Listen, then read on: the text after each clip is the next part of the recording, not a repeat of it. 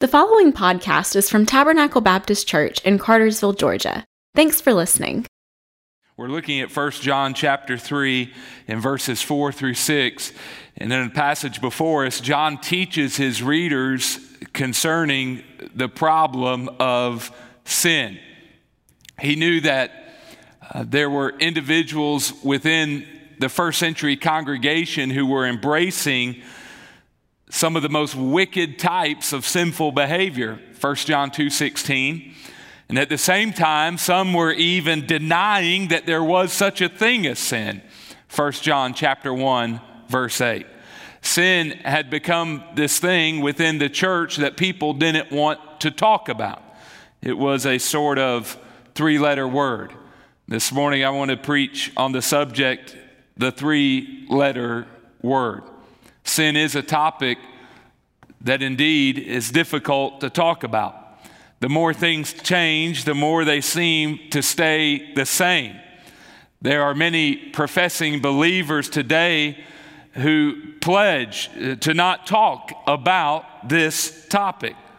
The word sin has become a sort of three-letter word, one we're not supposed to mention.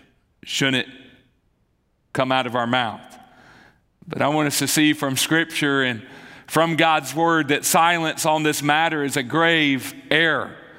Without an understanding of this doctrine, this teaching from the Bible, one doesn't really have an understanding of what's gone wrong with the world. One has no explanation for the mess we're in. In addition, if one doesn't talk about sin, if the church is silent on this subject, people in a lost and dying world will never see their need for Christ. Don't we know this, church? It's the knowledge of sin that humbles us and makes us aware of our need for a Savior. It's a word, unfortunately, that we don't like to talk about, but the very word shows us what's gone wrong with the world. It makes sense of all the things we're facing in society, and it is the very thing that will drive us to our knees and see our need for a crucified Christ. It's a word, unfortunately, we don't like to talk about. I remember growing up, there were words I was not allowed to say in my house. And I remember there was a punishment. Maybe punishment's the wrong word, maybe corrective measure. Negative reinforcement. That would be the right description. There was a negative reinforcement if my sister, my brother, or I used a word we weren't supposed to use. And maybe you've seen the Christmas story before with Ralphie when you had to eat the soap. I had to do the same thing on one or two occasions in my childhood. I know you can't believe that a preacher had to have his mouth washed out with soap on one occasion. But I can tell you, I distinctly know what Dial soap tastes like. So we don't use it to this day. We use Dove, all right? So there were words we weren't allowed to utter or speak, and this word sin, unfortunately, has become a word that many don't like to talk about even in mainstream Christianity. But I believe when we really humbly come before the Word of God without bias and read it and study it, we see that this is a subject concerning which we need understanding. According to the Bible and according to our text here, we need to realize what sin is, how it hurts us, and how it can be overcome. It's a topic we must talk about, because it's a topic that is endemic to all of society. And the Bible, despite the stuff that's out there, speaks loud and clear on this subject, not to hurt us, but for our own good. You see, we'll never be what God made us to be if we don't address this subject. Nor will we experience the full flow of His grace and peace and abundance. If we don't address sin head on, we'll perhaps stay in bondage to hang-ups and habits and attitudes that hurt us, that make our families marked by dysfunction, and our future usefulness for Christ will be hamstrung if we don't address this problem. Worse yet, there's some listening this morning, if they don't look soberly at this subject, they will experience eternal ruin and separation from God. What does God's Word teach us about sin? I believe here we see in our text three important truths concerning this subject. Follow along with us, and may the Spirit of Jesus help us and encourage us. Number one, we see what I would call a definition of sin. A definition of sin. John plainly calls sin what it is in verse 4, saying, everyone who commits sin practices lawlessness, and sin is lawlessness. Everyone who commits sin practices lawlessness, and sin is lawlessness. Now, notice he uses this word, everyone. It's an inclusive word to show that everyone, every person is susceptible to sin's infection. All can fall victim, all have fallen victim to moral and spiritual failure. None have lived up precisely to God's holy standards. And John makes this profession so that the haughty, self-righteous religious people in the church, the false teachers, the Gnostics would know that, yes, even you have sinned, though you deny it. 1 John 1:8. Then John defines sin here as lawlessness. The word literally means no law. In the Greek, it's the word for law with an alpha, the first letter of the Greek alphabet, a prefix to the word. And in the Greek, that negates the word. So the word literally means no law. And here John uses this word to speak of the act of violating God's law. He's speaking of any attitude, any affection, any action that is contrary to the holy, impeccable character of our Lord. And the question we have is, what law is John speaking about when he speaks of lawlessness? This is important because in 21st century Christianity, there are many people who act like there's no law hanging over our lives, that the Old Testament is full of outdated, archaic instruction and rules that are not applicable today, and that we're just under this kind of loose, nebulous, free-for-all spirituality, and there's no law over our life. Such a perspective is naive at best and unbiblical at worst. See, when we study Scripture, we learn that before God gave the Mosaic law, the law for the Jews, He still had what we could call His moral law hanging over all of creation. This is a law that exists because of God's character. And it is to be applied to every human who has ever lived. It is the very law by which God's creative order has its being. It is the very law by which we understand how life works. You see, before time began, our Lord existed in perfect holiness, Isaiah 6:3, Revelation 4:8. We know that He is incapable of wrongdoing. He is right and He is righteous.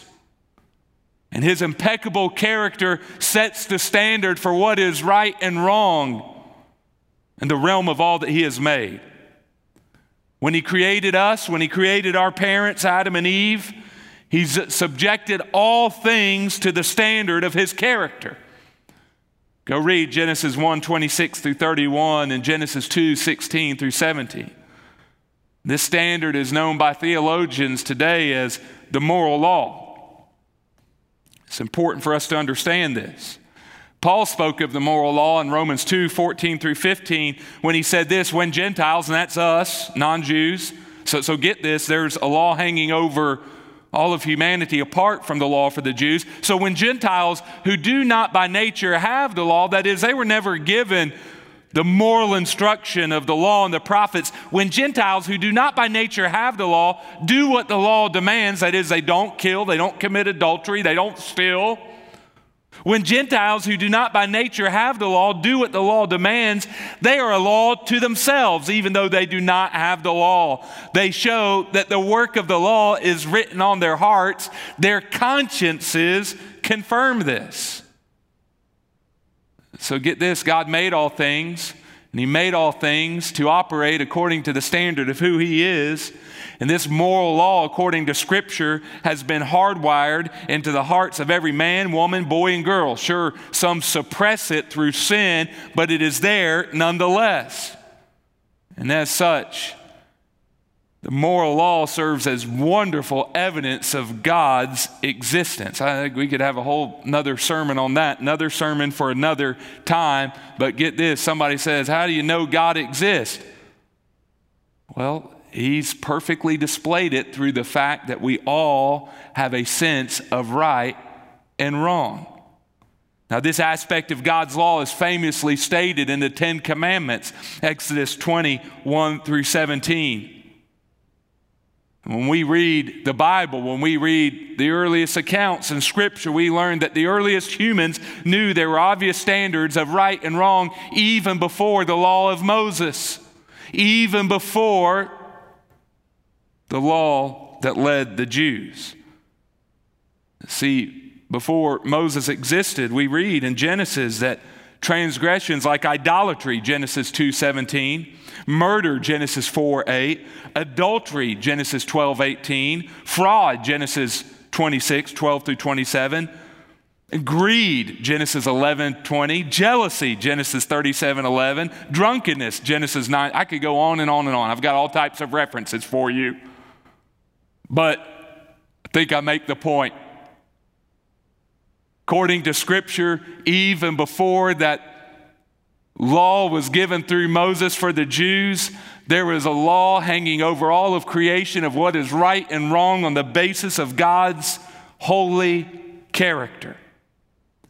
And we this morning, as God's people living here in a real world, need to understand this definition of sin. We've got to talk about this three-letter word. Sin is anything we say, think, or do that goes against God's moral law. Sin is transgression of the law. It is a violation of what is right and wrong because of God's holy standard.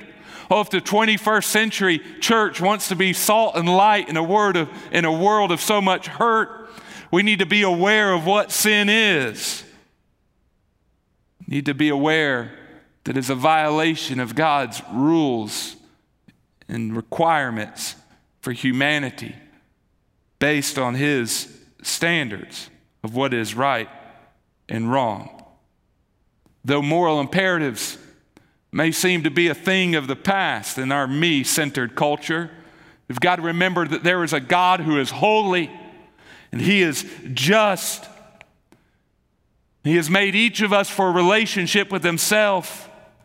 And in order for that relationship to work, there are standards by which that relationship must operate. His character cannot be compromised. He cannot flirt with sin. He cannot make expectations that go against His righteousness.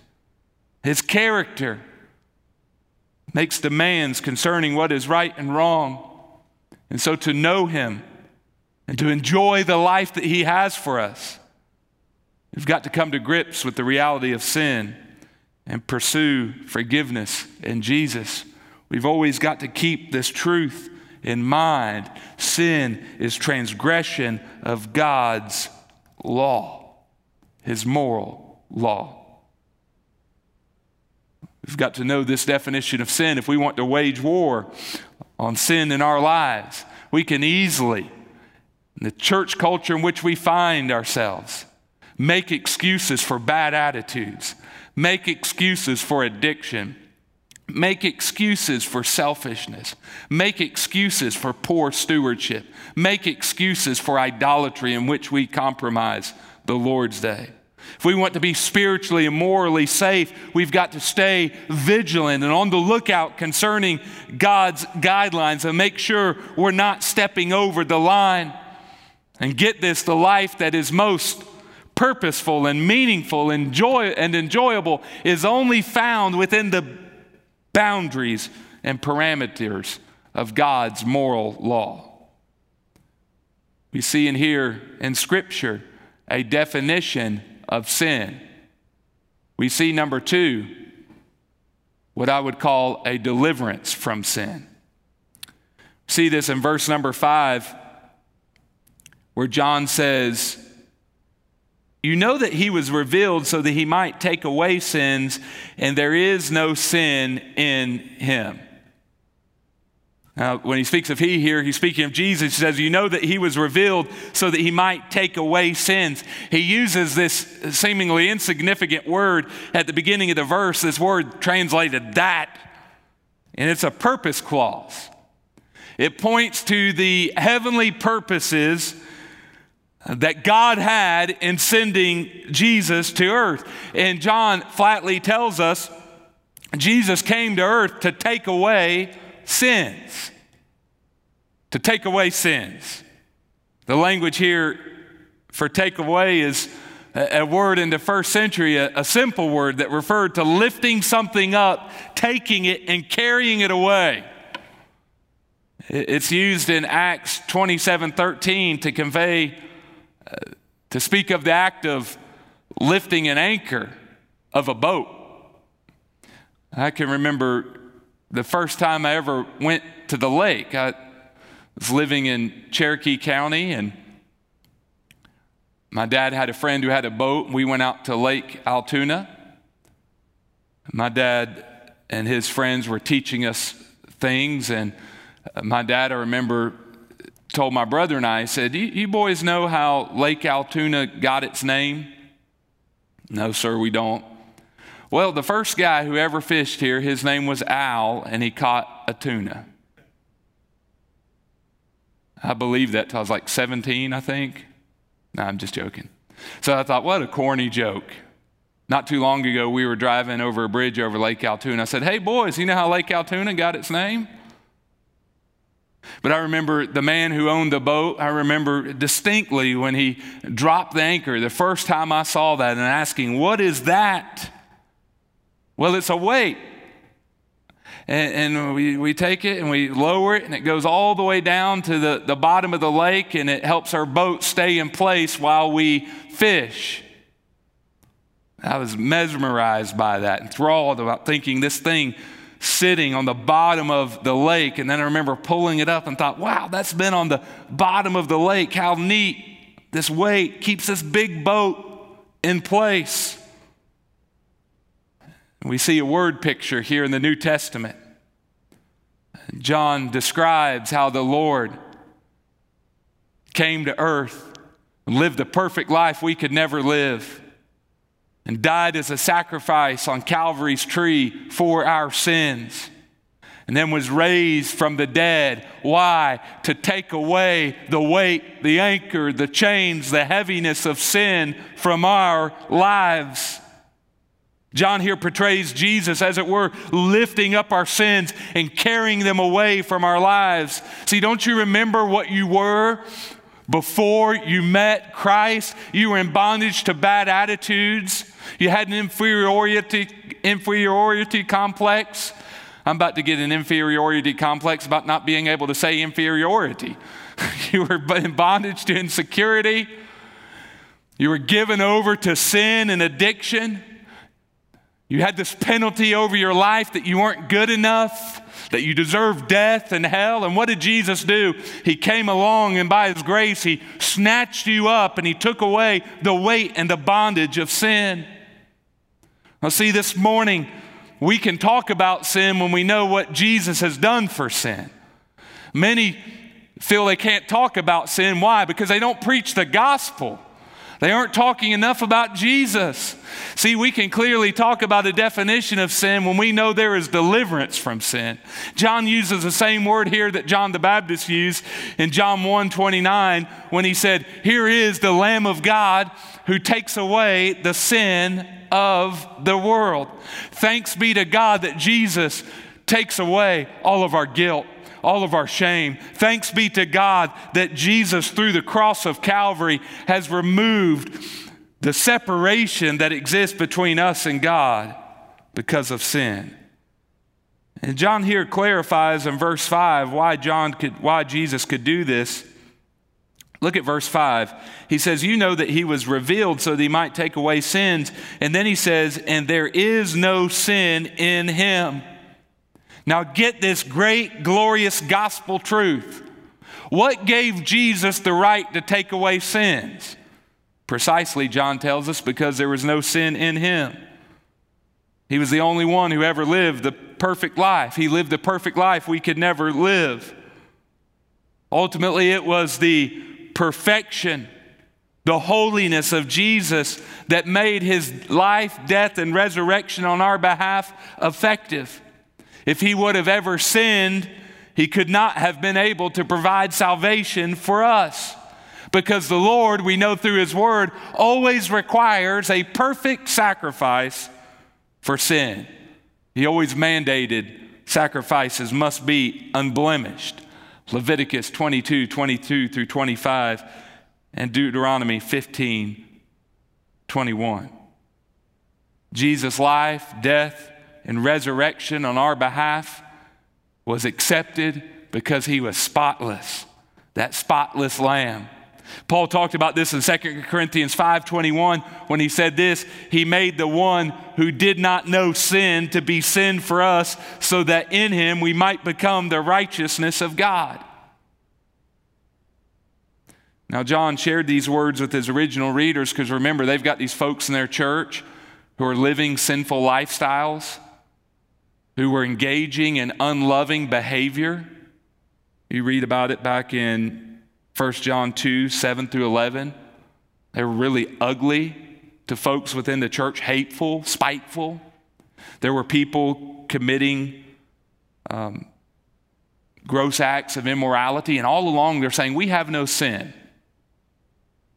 And John knew that the humble, genuine believers in the church needed some good Bible teaching on sin in order to stand strong, and they needed to stay mindful of what Jesus had done lest they become discouraged in the midst of religious hypocrites.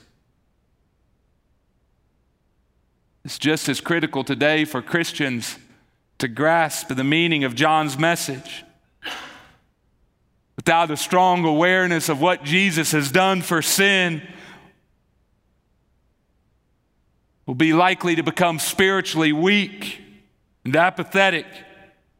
We know that sin brought suffering, shame, death, and separation from God into the human condition, but we were reminded here from John that Jesus' work at Calvary provides rescue. And as Christians, we don't have to live in bondage to guilt and shame and false guilt put on us by people. We don't have to live in fear and insecurity. We can live no matter what's going on in our circle of life, no matter what's happening to our bodies, no matter what's going on with our family. We can live with peace because we know the anchor of sin has been lifted. There is no condemnation for those who are in Christ Jesus. We have closeness with God, and we have hope of a hereafter and a perfect paradise. See, we know this, life is good for those who know Jesus and have had him lift the weight of sin off of their lives. We can live with confidence, courage, happiness, hope, boldness, blessing, forgiveness, and love, all because of what Jesus has done. This morning I was having my daily devotional time, and I was reading in 1 Samuel chapter 30. And I read about when David's men wanted to kill him because they had come under attack by an invading horde, and David, I guess they thought, didn't offer protection, and maybe they needed a good leader. And what did David do? He got alone by himself, and he encouraged himself in the Lord. The Christian Standard Bible says he strengthened himself in the Lord. I was encouraged by that truth this morning, and I was reminded as I prepared to preach this sermon, as I looked over my notes this morning, one more time before I preach, I was reminded, this is what we've got to do. We got to do like David of old. When life throws us a curveball, we've got to remember gospel truth and know how to strengthen our souls in the Lord. We have deliverance from sin. Number 3 this morning, I want us to see that we have what I would call a defense against sin. a defense against sin. When we moved here from Oklahoma, our last night, or our next to last night in Oklahoma, we spent it in Oklahoma City. And it seemed kind of fitting because the Atlanta Hawks were playing the Oklahoma City Thunder. And so we got to see two of our favorite NBA teams in person. But the boys went to cheer for the Hawks. And there was an older lady behind us who was obviously a rabid Oklahoma City Thunder fan. And every time the Hawks would get the ball, our boys would chant, "Offense, offense." That little old lady would lean her head forward right between the boys and say, "Defense, defense." You know in life that a defense is important. And John here tells us how we can have a defense in our personal lives against sin. This is such important truth. I remember I first became a believer, I knew there were some things I needed to stop doing, some friends I needed to keep my distance from, some old habits that needed to die. And I remember being overwhelmed with this idea of I don't know how to change. I remember going to church and sitting like a thirsty dog ready to lap water, just hoping that the preacher would say something that would help me learn how to overcome indwelling sin. Well, John here gives us some great truth. In verse 6, he says, "Everyone who remains in him does not sin. And everyone who sins has not seen him or know him." Now, important explanation on the end of verse 6 when he says everyone who sins, he uses important verbiage in the Greek that speaks of an ongoing habit of life activity. So John's not saying if you commit a sin, you lose your salvation. He's specifically speaking about the sick and twisted sinners in the church who didn't know Christ, yet through their unloving behavior and their immorality, their continual unloving behavior and their continual immorality revealed they didn't really know Jesus. We know that we all stumble in many ways, James 3:2. So John is not advocating sinless perfectionism. If you sin, you're not really saved. He instead is speaking against people who ironically touted the doctrine of sinless perfectionism, yet excuse their sin. And he says, hey, if you have got a habit of life pattern of sinning, you ought to check yourself. But look at the first part of verse 6. He gives this important instruction on how we can have a defense against sin. He says, everyone who remains in him does not sin. Now notice John has spoken of this subject of remaining in Jesus over and over again. He talked about it in 1 John 2:10, 2:24, 2:27, 2:28, 3:24, and he'll speak of it in 4:16 as well. John likely did this for a good reason because in his gospel account, he over and over again talks about how Jesus talked about this topic of remaining in him. John 6:56, 8:31, John 15:4, 5, 6, 7, 9, and 10. Jesus talked about how we need to remain in him a lot. What does it mean to remain in Jesus? Well, the word here is an ancient word that referred to a lodging or dwelling place. Go read Luke 8:27 and John 8:35. You'll see the word used in that way. The word literally meant to stay, continue, or abide. Yesterday I made reservations for a hotel room in a few weeks. We're going to go down to the beach, and I told Laura after I hung up the phone, I made reservations. We're going to stay at such and such place. John uses a word that would have had that same meaning. We could say here he's encouraging us to stay in Jesus. Now, what does that mean? Seems quite subjective. How do you stay in Jesus? I mean, I heard this teaching early on in my Christian experience, but didn't really grasp it. What does it mean to abide in Jesus or remain in him? Well, get this, the word has this idea of relationship.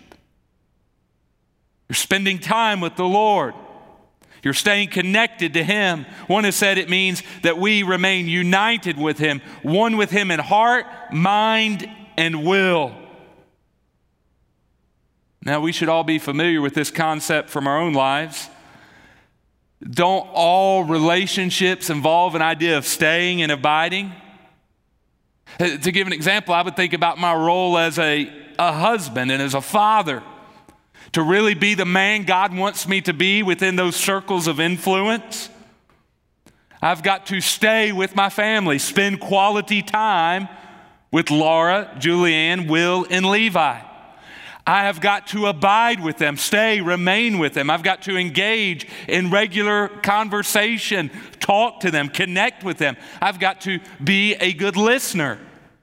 I've got to schedule my life priorities, my actual calendar around my wife and children. I've got to make sound decisions that honor the reality of those relationships. And I've got to give of my resources and my time to bless them and to build up our family. We know this, we could say this, good family relationships are all about staying and abiding with one another. And shouldn't our walk with Christ be similar? Remaining in Jesus involves, as Jesus would say and as John says, a focus on relationship with Him. Christianity isn't just something we say we are or we do one day of the week. Christianity isn't just about a bumper sticker or a t-shirt or a magnet on our car or a pretty painting in our house with certain words that are religious. Nothing against all those things. Don't hear what I'm not saying, but get the essence of being a Christian here. Jesus says it involves, John 15:4, remaining in Him. John here says we fight sin by remaining in Jesus. What does this mean? It's the idea of relationship. Just as I would regularly talk to and listen to my family, if I want to remain in Jesus, I should regularly talk to Him and listen to Him through His Word. I should have times of both private worship and corporate worship with His people. Patrick, if I want to abide in Jesus, apart from being a pastor, I should have a schedule and life priorities that make room for the Lord and that take Him and His Word and His will into account. If I, apart from being a pastor, if you as a Christian want to remain in Jesus, we should joyfully give of ourselves to the Lord. We should make choices and decisions in life that are made from a heart that want to know and please the Lord. Remaining is relationship. According to John, the one who remains in Jesus does not sin. The language here again is present tense, and it means the one who remains in Jesus does not keep sinning, doesn't have the habit of life of sinning. The apostle doesn't mean to say that a Christian never sins or stumbles. Rather, he means to say that the Christian who stays in close relationship with Jesus will not have the habit of sin. Furthermore, he shows us that staying in a close relationship with Jesus is the means and method of overcoming the plague of indwelling sin in our lives. And Jesus taught this to be true in John 15:4 when He said, "Remain in me, and I in you. Just as a branch is unable to produce fruit by itself unless it remains on the vine, neither can you unless you remain in me." Know this, friend. How do you overcome sin? Oh, I wish somebody would have told me this early in my Christian experience, flatly and plainly. How do you overcome sin? Remain in a close relationship with Jesus. Perspective, priorities, perceptions, all grounded on Him, minute by minute, hour by hour, day by day, and He will produce His life in you. And sin gradually, progressively, incrementally will lose its grip on your soul. A close connection with Jesus is what makes us capable of overcoming indwelling sin. Know this, by themselves, your religious profession, your church involvement cannot stifle your struggles. Willpower will fail. Man-centered behavior modification and mere human-oriented self-improvement techniques cannot produce the life of Christ. Only a soul-to-soul connection to God through Jesus will give victory over indwelling sin. And this is the whole point of Paul's teaching when he taught on the fruit of the Spirit in Galatians 5:22 through 23. So know this, that addiction, that secret sin, that lack of joy in your life, those toxic emotions of bitterness, jealousy, pride, fear, worry, anger, people-pleasing can all be overcome by stepping. For more information, visit us online at tabernaclebaptist.org. Thanks for listening.